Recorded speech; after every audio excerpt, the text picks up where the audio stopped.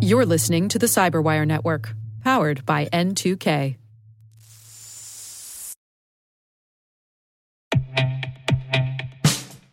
And now, a message from Cyberbit.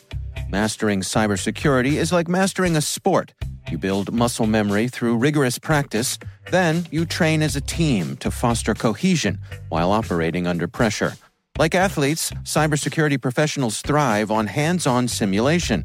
But traditional courses, certifications, and open-source labs won't build you a winning team. You need Cyberbit.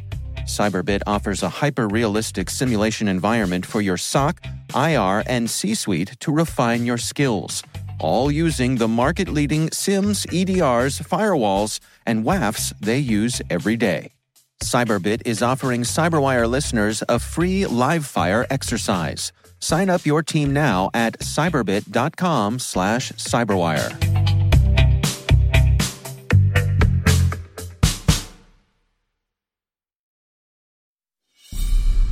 Welcome to Spycast, the official podcast of the International Spy Museum. I'm Dr. Andrew Hammond, the museum's historian and curator.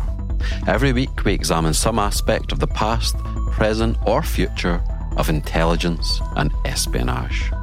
Coming up next on Spycast.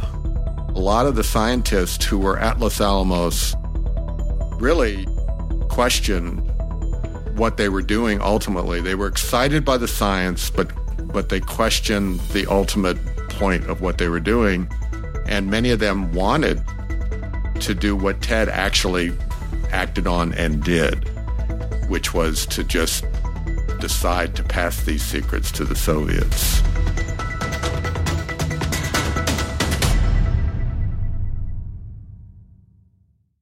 This week's guest is the Oscar-nominated director and producer Steve James, whose film Hoop Dreams has been called by many critics the best film of 1994, placing it above Pulp Fiction and Forrest Gump.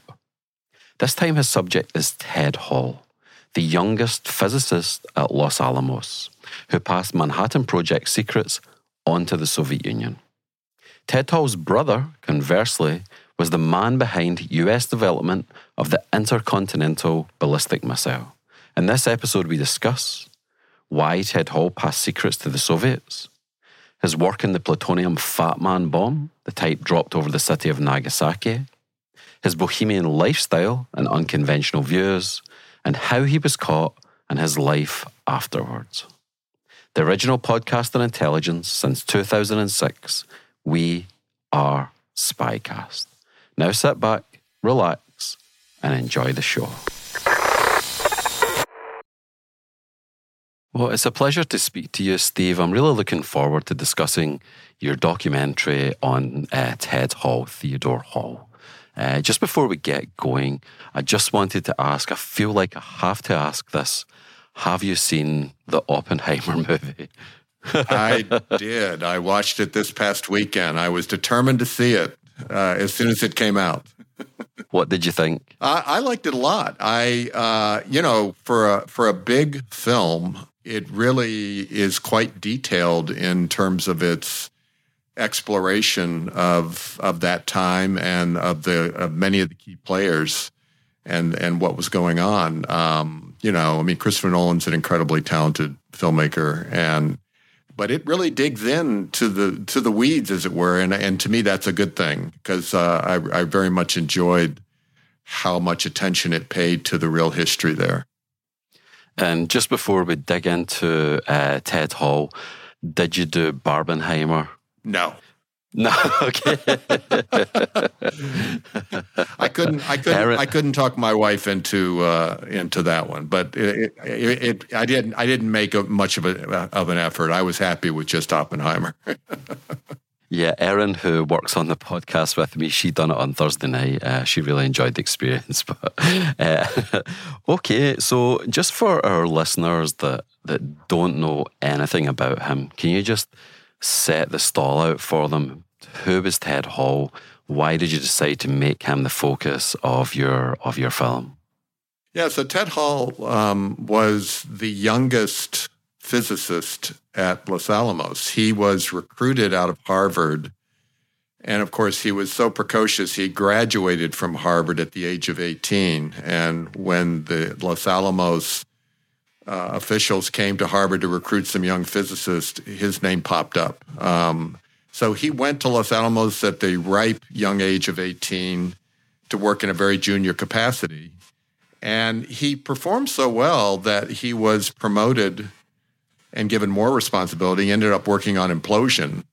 And by the time he turned 19, he had decided that what they were doing there was potentially destabilizing for the world, especially in the post-war period. And so he voluntarily started to pass secrets to the Soviets. Now, his family was from Russia, so there was some connection for him, personal connection, but nonetheless, he passed secrets to the Russians, and he, along with Carl Fuchs and some others, probably played a role in the Soviet Union getting the bomb earlier than the U.S. expected. Now, I got interested in it because the producer, one of the producers on the film, Dave Lindorf, who's a journalist, who I had interviewed in a different film, a completely different film, came to us, and he had met Ted's wife, Joan, who survived him, and was fascinated with this story and said, I think there's a film here. And the more he told me about it, the more I agreed. And so here you go. Before we go on to more about Ted Hall, like as a filmmaker, can you smell a story from 100 paces, so to speak, or how do you know? Like, are there telltale signs when you're like, yeah, this is something that I could work with if I wanted to? Well, yeah, that's a great question. So films for me happen in different ways, but this one happened in a way that's not uncommon, which is, I hear about the story, I read some about it, and it in and of itself, it sounds fascinating and worth exploring. But then for me, it's really important often to go and do an initial shoot, which we did. So we flew to Cambridge, England, and we spent 3-4 days with Joan, and we interviewed her across those 3 or 4 days. And with the idea that I would decide then whether I thought there was a film here to be made. And a big part of it for me going there was, I knew Ted had passed away over 20 years earlier, which was, how could we possibly do a film about Ted Hall if he's not around? And and I wonder what kind of documentation there is of him. Well, I was immensely surprised and pleased to find out from Joan that there was documentation, which you see in the film. There was interviews done with him before he passed away. And then, of course, Joan was just an amazing storyteller and an amazing person. And I kind of fell in love with the idea of telling this story as much for her as for Ted. For you as a filmmaker, how much did you have to get your head around the parameters of the Manhattan Project? Did you have to start getting, theoretical physics for dummies and that kind of thing? Or how much do you have to kind of get your head around all of that to frame the person? Might be a lazy filmmaker. I didn't do that. I read a fair amount about the Manhattan Project, and I read, and in particular, and we interviewed the authors, I read Bombshell, the book that was written that's not just about Ted, but mostly about Ted's story, and read lots of articles. And Dave Lindorf is a real kind of expert in this area, and so he was enormously helpful in terms of steering us to. But, the physics part of it, I wasn't a very good science student. And so I didn't really go in for that. But I didn't think it was as important. I mean, I think that the film doesn't deal in the specifics of how the bomb was made, because ultimately, to me, that was that was not really the story. The story was Ted's decision to pass along these secrets and why, and to have the audience grapple with that. Yeah, I was just thinking, you don't need to understand the workings of the combustion engine to go for a drive in the country, right? Good thing. So, to get our listeners up to the moment where he crosses this Rubicon, this moment where he decides to become a spy, can you just set the scene for them? Where is Ted Hall born? Tell us a little bit about his upbringing. Just walk us up to that bit where he's ready to cross this Rubicon. Sure. So Ted is Jewish, born and raised in New York City, and was always a brilliant kid, as was his older brother, Ed, who figures prominently into the story eventually. Ed was 11 years older, also brilliant.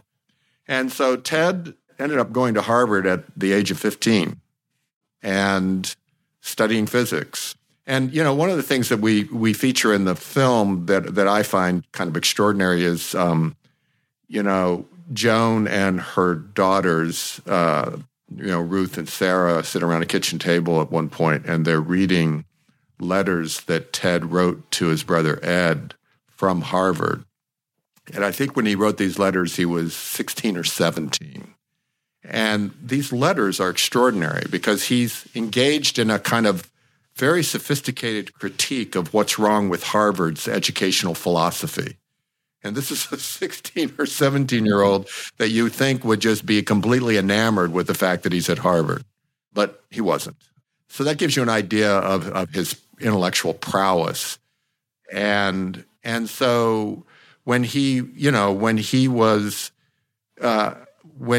much younger, this isn't in the film, and I wish I had put it in the film, Ed, his older brother, told him that he wanted to change their last names and anglify them, so make it Hall instead of Holovitz, because he said we will encounter much prejudice being Jews in what we want to do.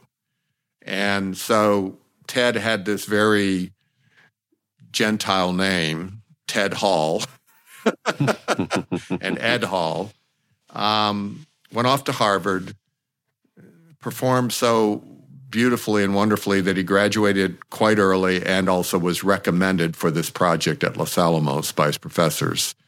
And then he goes to Los Alamos. And at first, like I said, he was always a junior physicist. He was quite young, and there was all these amazing physicists, world-renowned physicists at Los Alamos. But he performed so well that they gave him more and more responsibility. He ended up working on the implosion efforts, which was a key to the chain reaction. You can probably speak to this better than me, but to the chain reaction which causes the bomb to actually explode. And so when he decided on a trip back home to celebrate his 19th birthday in New York, he hooked up with his dear friends, Savvy Sachs, who also came from Russian lineage. His parents were Russians, as were Ted's. And they decide they're going to pass these secrets. And it took a minute for the Soviets to believe that they were legit. I mean, can you imagine a 19-year-old guy? But Savvy acted as the go-between to protect Ted. And one of the first things they asked Ted was, who are the scientists out there? The Soviets were pretty much in the dark. I mean, they knew this was going on, but they had very little information about what was going on at Los Alamos. And Ted provided them names of many of the prominent scientists, and the Soviets realized this guy was for real.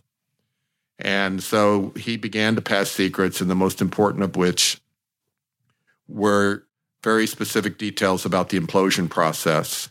And for the Soviets, they had Klaus Fuchs, who was heading up the implosion process at Los Alamos, who was also a spy. And because Fuchs was German, they weren't sure to trust Fuchs. They didn't know if he was a double agent. But Ted's reporting and on what was going on gave them complete confidence that Fuchs was for real, Ted was for real, and that what they were learning was really true and extremely valuable.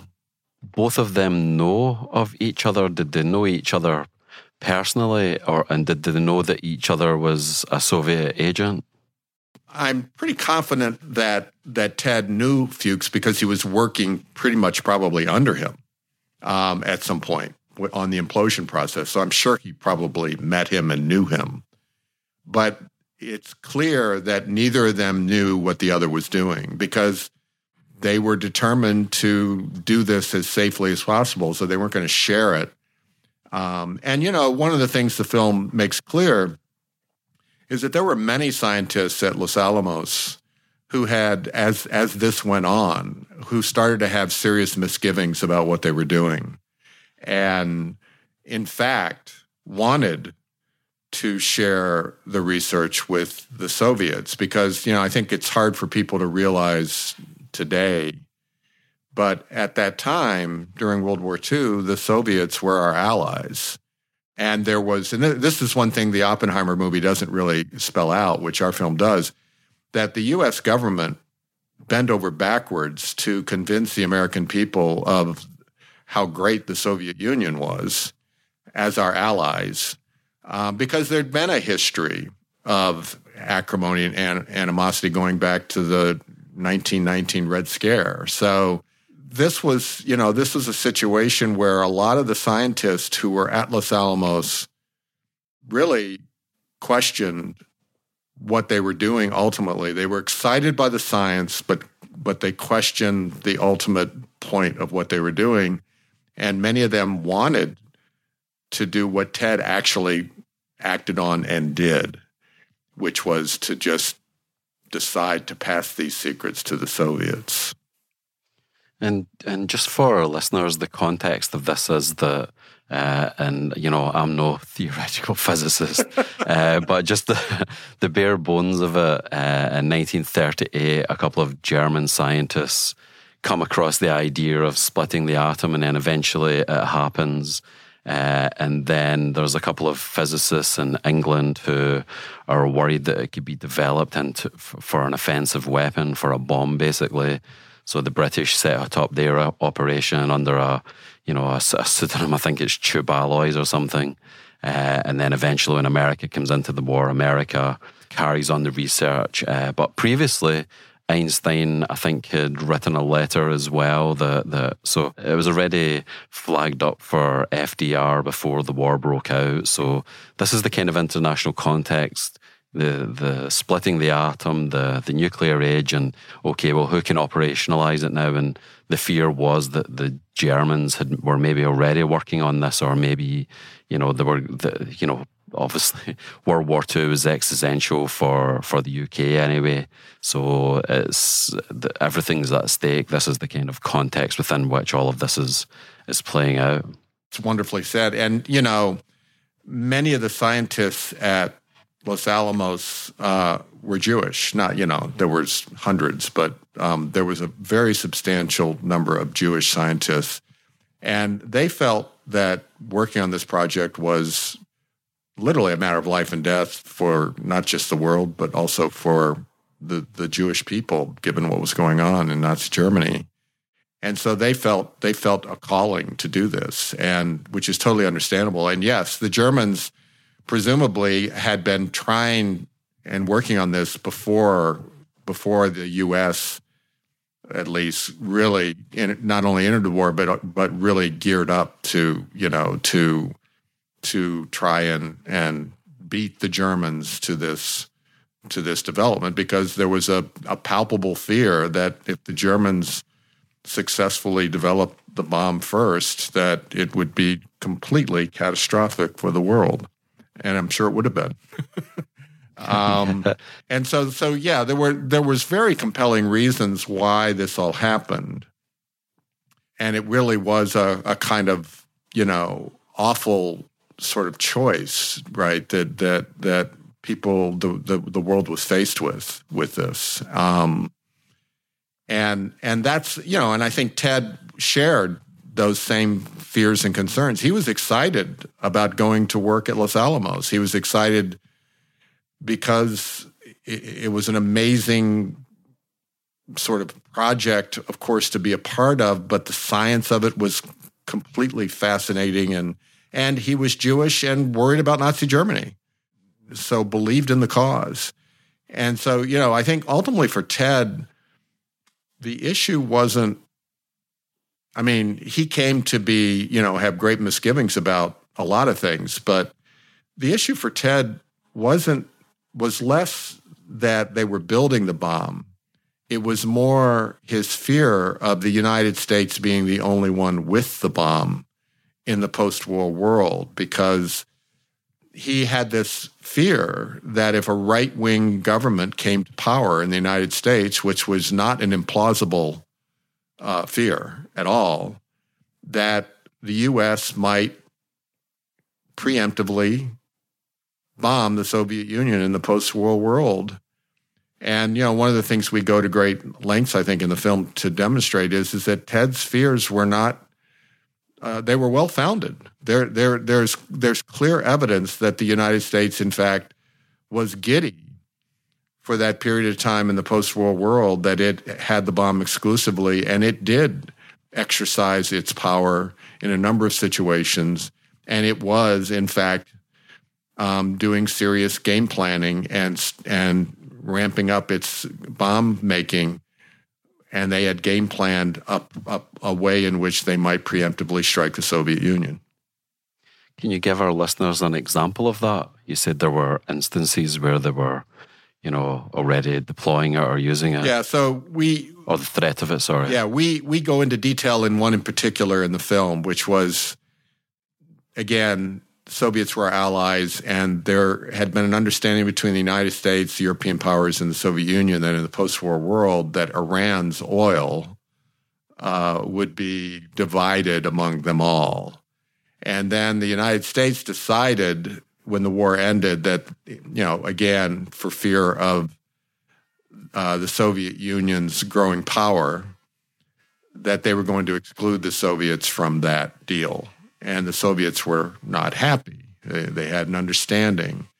And so they amassed troops on the border of Iran with the intention of sort of taking over Iran's oil fields. There's strong evidence, clear evidence, that Truman basically told the Soviets that they had 48 hours to remove those troops from Iran's border, or they were going to drop the bomb. And, the Soviets, they weren't willing to call that bluff because they'd seen that the U.S. had dropped 2 bombs in Japan. So I think they believed that Truman was not playing around. And within 24 hours, the Soviets had abandoned and moved their soldiers back. There are other examples we didn't get into. China was threatened with the bomb. North Korea was threatened with the bomb. So, it was clear that the U.S. felt this enormous, powerful presence by having the bomb all to itself. There's no question about that. And they seem to be willing to at least use it as a threat. And if the evidence of what happened in Japan tells us anything, is that they were, this country were willing to actually drop it. And just for our listeners, you came across documentation for these cases for Iran and China and North Korea? Yeah, there's history, there's books and documentation, declassified documents and the like that make clear, I think, that these situations happened. I mean, in the film, we show you some of the declassified documents that shows the actual game planning that was going on at the Pentagon for the preemptive strike of the Soviet Union and how many bombs it was going to take. because there was a fear that if they weren't completely successful in basically destroying the Soviet Union, this is according to the game plan, that the Soviet Union would invade Europe and that it would be, World War III.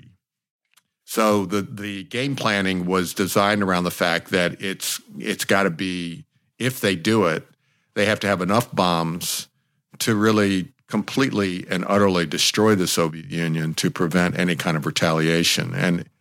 And the U.S. didn't have enough bombs for their game plan. I mean, they were thinking it would take, and if you can wrap your mind around this, that it would take over 100 bombs.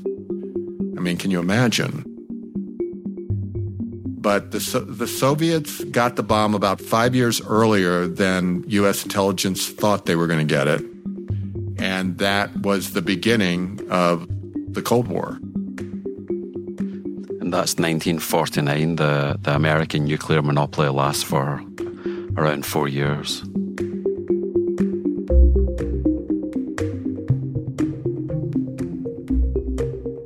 Here is a quick primer on splitting the atom to make the bomb so that you can thoroughly digest this episode. We begin with the fundamental nature of the world. What exists? What is there? What are things made of? We are talking about matter. The ancient Greeks proposed that the four elements of matter are earth, water, air, and fire. And I certainly know a few people who are made up of the latter two, but that's to digress. The Greek Democritus revised this understanding with a new theory. If you keep breaking a stone in two, eventually you would reach the point where it could no longer be divided. He called these tiny pieces atomos, which means indivisible. Skip forward a couple of millennia or so, and this idea was taken up by John Dalton, who came up with the term atom.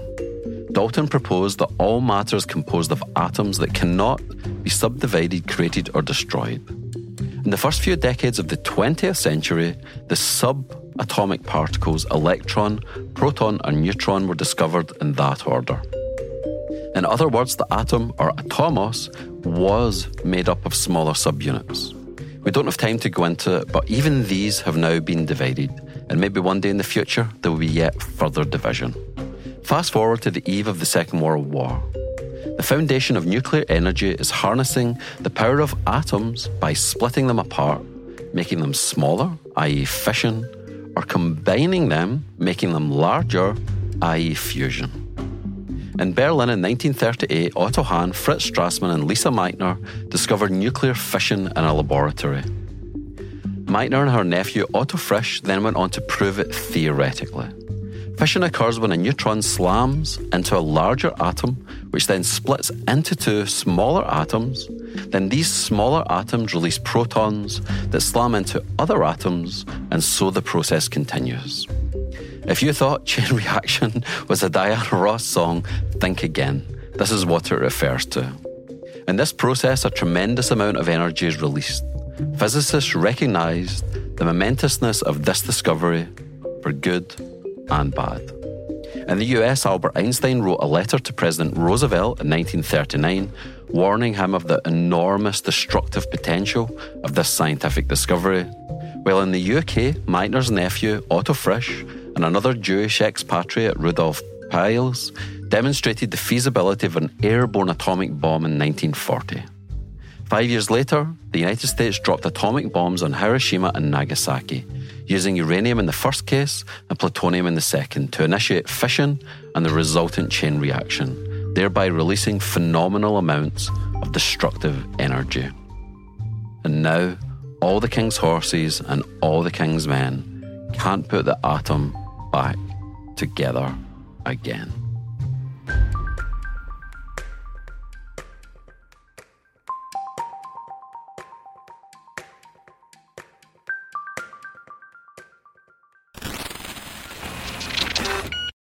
We'll be right back after this.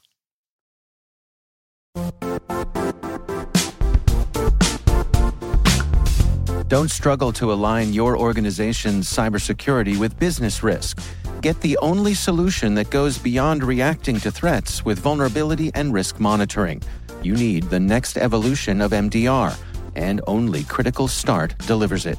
Critical Start doesn't just monitor and respond to threats. They put you in control by detecting suspicious activities, quickly responding to contain threats, and identifying your most critical assets and protecting them against vulnerabilities and exposures. With continuous visibility, expert guidance, and measurable risk reduction, Critical Start has redefined what it means to manage cyber risk. Demonstrate provable security maturity to your leadership while positioning your program to achieve the greatest risk reduction per dollar spent. Stop fearing risk and start managing it with Critical Start. Visit criticalstart.com and request a demo today. That's criticalstart.com.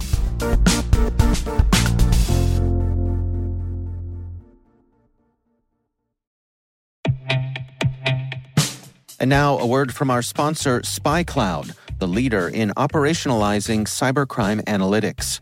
Traditional threat intelligence is a thing of the past. Cyber criminals are stealing vast amounts of credentials, session cookies, and financial data every day, and it's hard to keep up. SpyCloud is the trusted partner businesses turn to fully understand their darknet exposure risk and neutralize threats before it's too late.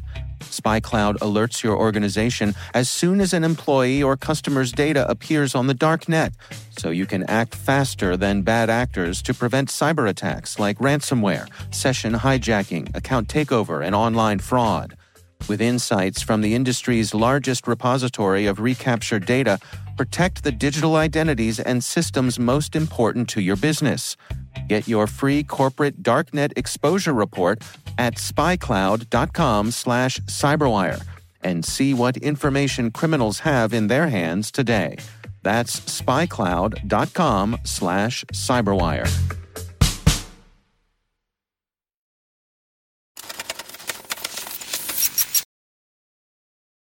I want to come back to some of these dynamics because I think it's really interesting. But one of the things that I think you do in the film, which I really liked, was this relationship between Ted Hall, Savi Sachs, and what would go on to become Ted's wife. Can you tell us just a little bit more about that kind of three-way, kind of relationship? It's kind of interesting.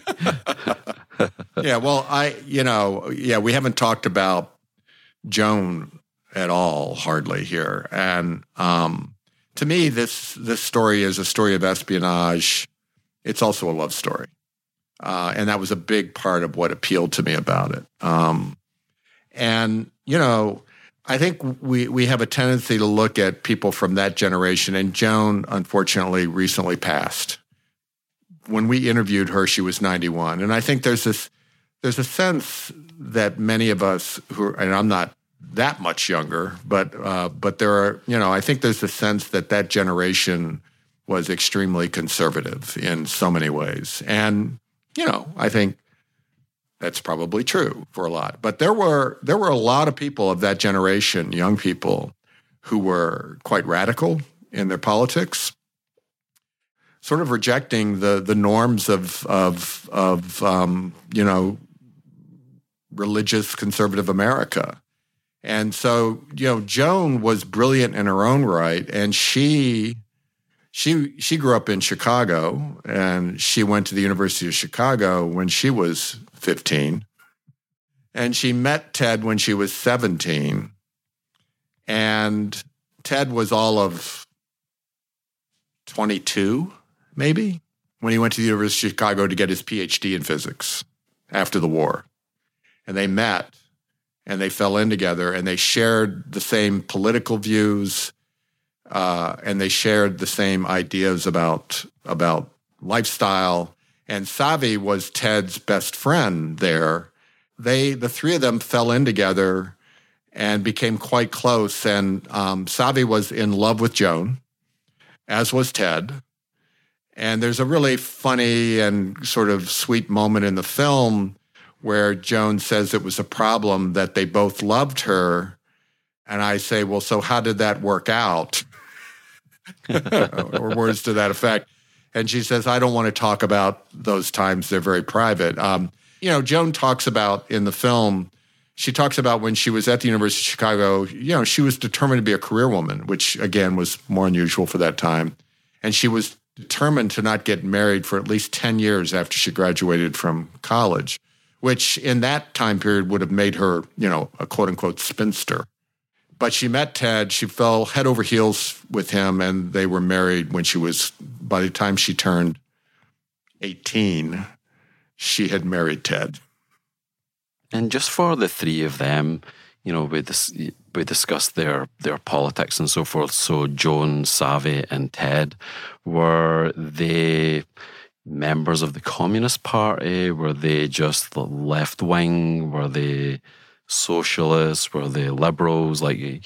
These labels are always kind of a little bit problematic. But how would you describe to the layperson their politics? Yeah, I would say that they were clearly socialist. I think at the time, it's hard for people to realize now, but at the time, the Soviet Union, again, they were allies during the war, and all of what Stalin had done in terms of the gulags, in terms of the terrible death and destruction that he committed, in particularly in Ukraine, of all places. A lot of this was not public knowledge, and there were a lot of people on the left who identified as communists. They didn't join the Communist Party, but I think they would have called themselves communists. And there was this belief that the Soviet Union could represent a kind of legitimate and better alternative to capitalism.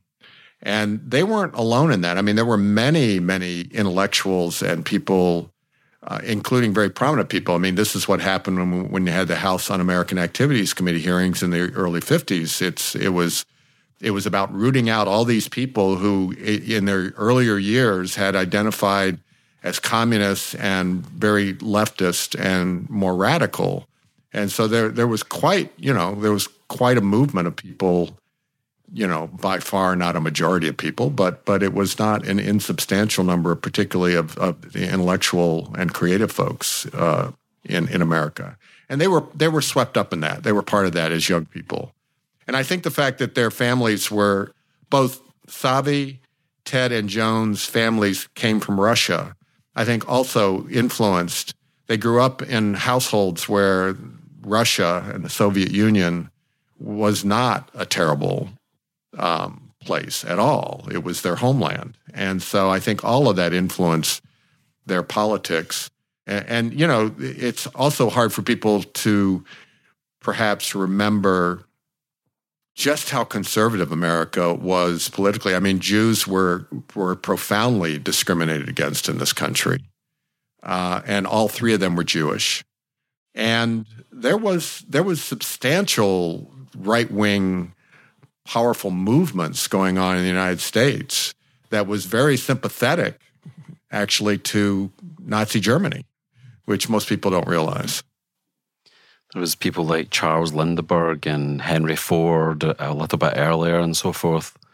And did Ted Hall know Oppenheimer, or was Oppenheimer too far removed as the head of the overall project? I'm sure he met Oppenheimer, but I don't. There's no stories that Joan could tell, or that Ted tells, or that I've read, where they had any kind of regular interaction. My guess is that he probably met him, shook his hand, and told him how much he admired him, and then got back to work. I mean, there was something like a total of 5,000 people at Los Alamos. Now, they weren't all scientists, because family was out there. There were soldiers out there. There were engineers. There were all kinds of support personnel. But there were literally hundreds of scientists working there. And working in all these different areas. So, I don't think he was palling around with Oppenheimer. It's amazing whenever I read about it, just to think about all of these leading scientists and physicists all just grouped together in one particular area. Can you imagine some of the dinner conversations, or the ego clashes and all these sorts of things? Or even for Ted Hall, it must be like, going to a filmmaking convention and Fellini and Ingmar Bergman are in the corner, you're like, can I talk to you, please? Exactly. And so many of them were quite young, too. I mean, they were, there were some very prominent older scientists, of course, but so many of them were these young, not as young as Ted, but they were young. I mean, you can only imagine the intellectual ferment that was going on there, not only about the building of the bomb, but just across the board. It must have been an incredibly heady time. I remember reading somewhere, and I can't remember where I read it, that some Soviet scientist, he decided to go to the local library to get up to speed on what had happened in theoretical physics over the past few years. I think this is maybe in 43 or 42 or something.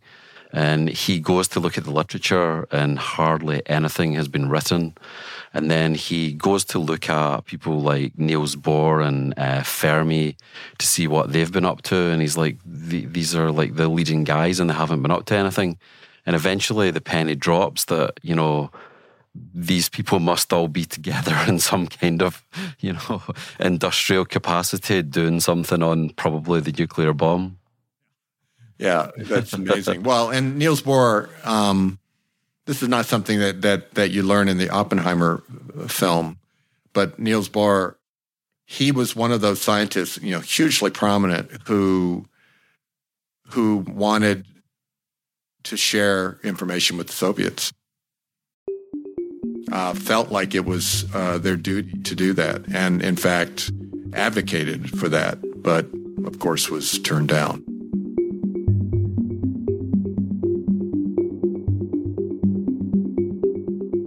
Okay, you might be thinking to yourself, so what's the difference between atomic bombs and nuclear bombs? The cute answer is nothing. An atomic bomb is a nuclear bomb. Their energy comes from reactions that take place in their nuclei, where the protons and neutrons are combined, and from where we get the term nuclear. But when people refer to atomic bombs or A-bombs, they are generally referring to the World War II era bombs that rely on fission alone, i.e. they rely on atoms splitting apart. A nuclear bomb is of course nuclear in the sense that energy is still coming from the nuclei, but what makes it different is that it relies on fusion and fission, which makes it even more destructive. These are often also called thermonuclear bombs, hydrogen bombs, or H-bombs. This type of bomb starts with a conventional detonation that creates fission. This fission power is then funneled into a uranium chamber to create fusion, which explodes and creates multiple runaway fission detonations, all of which is to say that it is much more destructive than the first-generation nuclear weapons that relied on fission alone. So what about a neutron bomb, Hammond? Jeez, okay.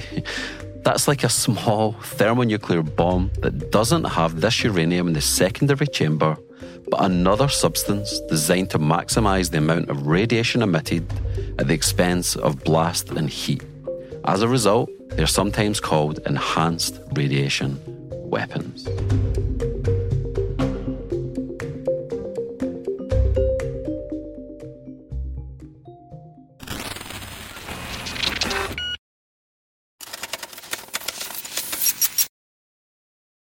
So Ted is working on the Fat Man project on the implosion bomb. So just tell our listeners, like, what, in terms of espionage or spying, why is he significant? Like, what kind of information did he give the Soviets?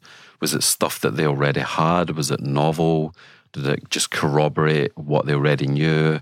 Yeah, just help our listeners understand the volume and the gravity of the information that he passed on to the Soviets. Yeah, so my understanding is, again, first thing he did was he passed along the names of many of the scientists, the prominent scientists that were working there, which kind of blew the Soviets away. Like, oh my God, this is a lot of the best people in the world are there. That not only bought him credibility with the Soviets, it also informed them to the degree that this was a huge, huge undertaking.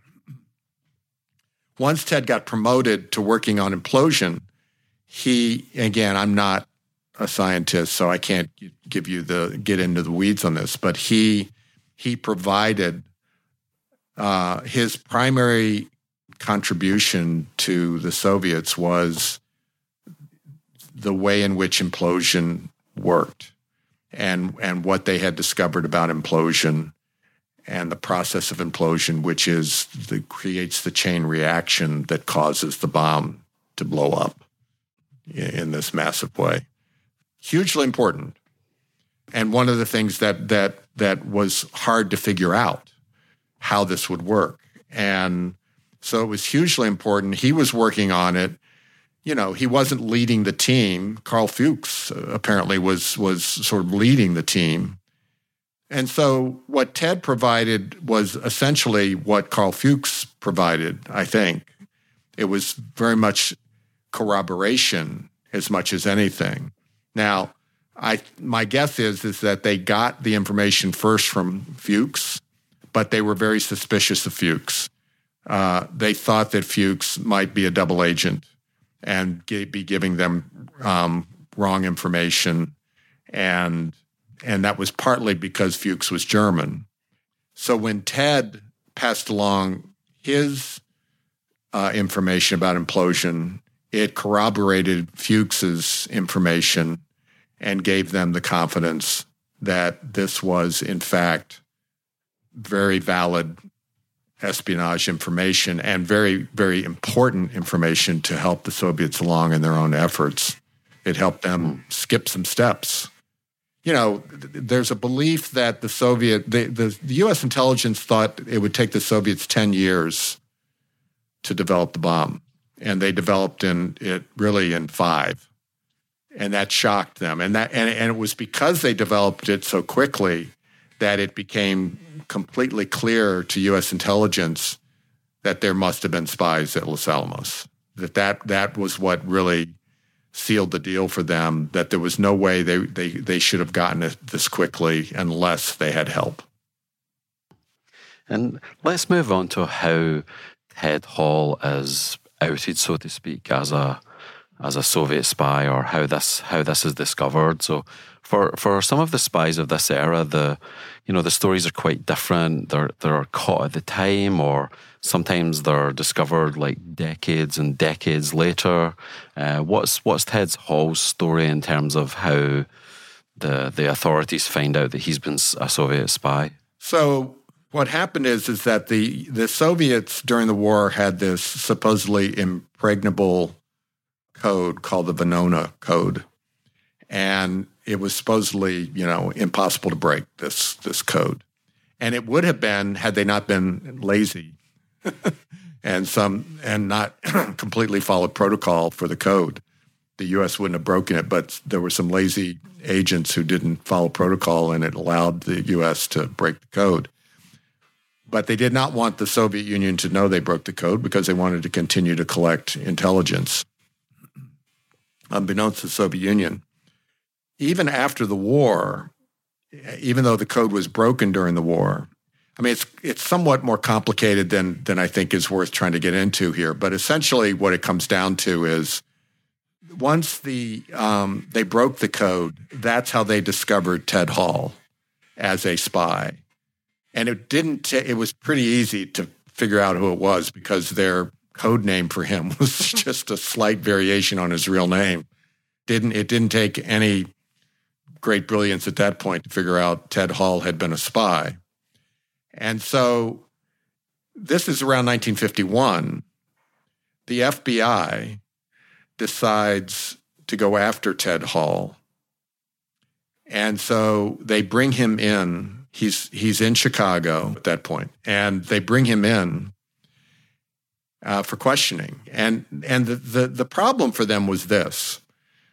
They had this information, very detailed information from having broken the Venona Code, but they didn't have anything else. And they were hamstrung by the fact that they did not want to tell Ted. They didn't want anyone to know. They didn't want the Soviets to know that they knew that they'd broken the code. And so the approach was, we're gonna lay all this out in front of Ted and get him to confess, bully him into a confession because we've got the information on him. And so they bring Ted in. They brought Savi Sachs in as well, separately, at the same time, in a different room. And they questioned both of them. And what's fascinating about this is that Ted and Savi had discussed the possibility that this might someday happen, that they might get questioned, and how were they going to deal with it. And they had come up with a game plan, which was fairly simple, which was to just say nothing, to admit to nothing, to say nothing. And Ted was smart and steely-spined enough that even as they laid out all of this information, which was true, he never admitted to any of it. And in fact, after one long day of interrogation, when he came back the following Monday, at that point he had decided that he was no longer going to cooperate with the FBI because he could see no value in him even cooperating, that he was smart enough to know that if they could, they would have arrested him. They didn't. And so he just declined to participate any further with them. If you flash forward now 40 years, the documents of the Venona Code were eventually declassified. And when the press began to dig into this, then it became clear that there had been spies, and it became clear to them that Ted Hall was one of them.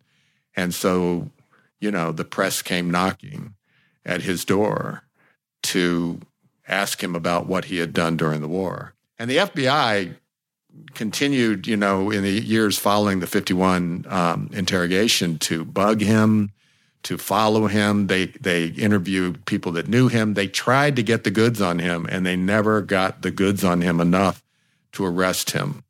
And so he got exposed, not ultimately by the FBI, well, in the sense that they declassified the documents, but he got exposed by the press when they were declassified.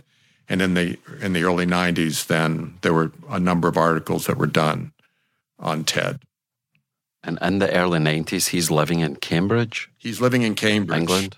Yes. So after the interrogations from the FBI in 51, Ted reached out to his former handlers, spies, and told them what had happened. And they told him that he would be wise to move to New York because he would have a better chance for them to get him out of the country if they were coming to arrest him than in Chicago. So Ted took a job at Sloan Kettering in New York, and they moved to New York. And then after they'd been in New York a while, Ted got this opportunity to work at the Cavendish lab at Oxford in Great Britain. And they decided to just move out of the country at that point for a variety of reasons, but one of which was they just felt safer being out of this country. Okay. So just, I think some of our listeners, we have a broad variety of listeners, but some of them are, quite a lot of them are current or former intelligence community, and some of them are going to be swearing at their iPhones and their car radios and stuff. So I guess, they're going to say, well, who the hell is he to, breach these codes? Some 19-year-old kid, he takes it on himself to decide the fate of the world. And then the other thing is, well, didn't it make the world more dangerous? Because you can only have mutually assured destruction if you have parties that are prepared to destroy each other. But if it's a nuclear monopoly, sure, the US might be a bit aggressive in negotiation tactics and stuff, but it's, America's been out of the territorial acquisition game for quite some while. So, actually it would have been safer for America to do nuclear monopoly. So just to wrap up, could you just address some of the criticisms that are made of Ted Hall? Yeah, and you hear some of these criticisms in the film itself, from Savi's son in particular and some others. Ted eventually had misgivings about what he had done because of finding out more and more about what the Soviet Union was as a country. But I think you have to remember this. Yes, whether you support what he did or not, or the Soviet Union was going to get the bomb eventually. They had very smart scientists. It was not a question of if, it was a question of when.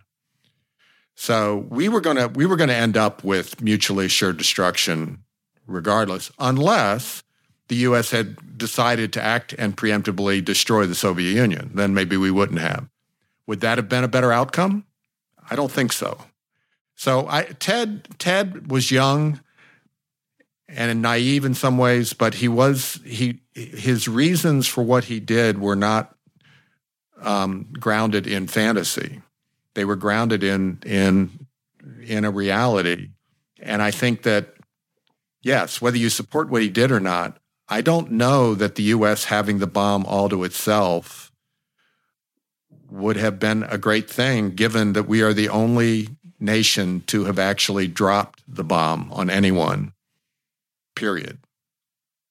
And for our listeners, where can they watch your documentary, Steve? It's opening theatrically in a number of cities on August 4th, but it's also will be available through various platforms to be rented, streaming. So it's at the same time it will be available for streaming. Okay. Wow. Well, thanks ever so much for your time. It's been a pleasure to chat. I wish we had more time, but such is the nature of the modern world. Yes. If you get a chance to come back to DC, let us know, and we'll get you around the museum. I can't wait. It'll be fun. Thank you.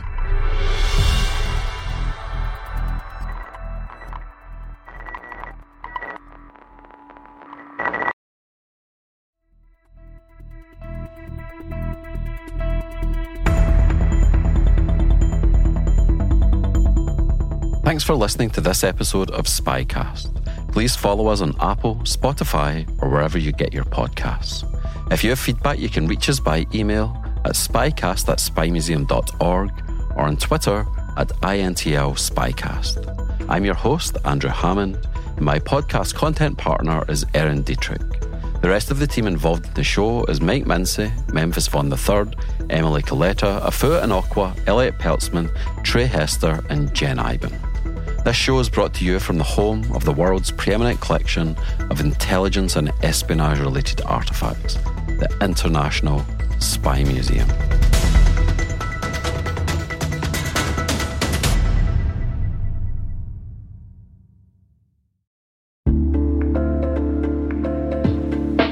Hey all, Rick here.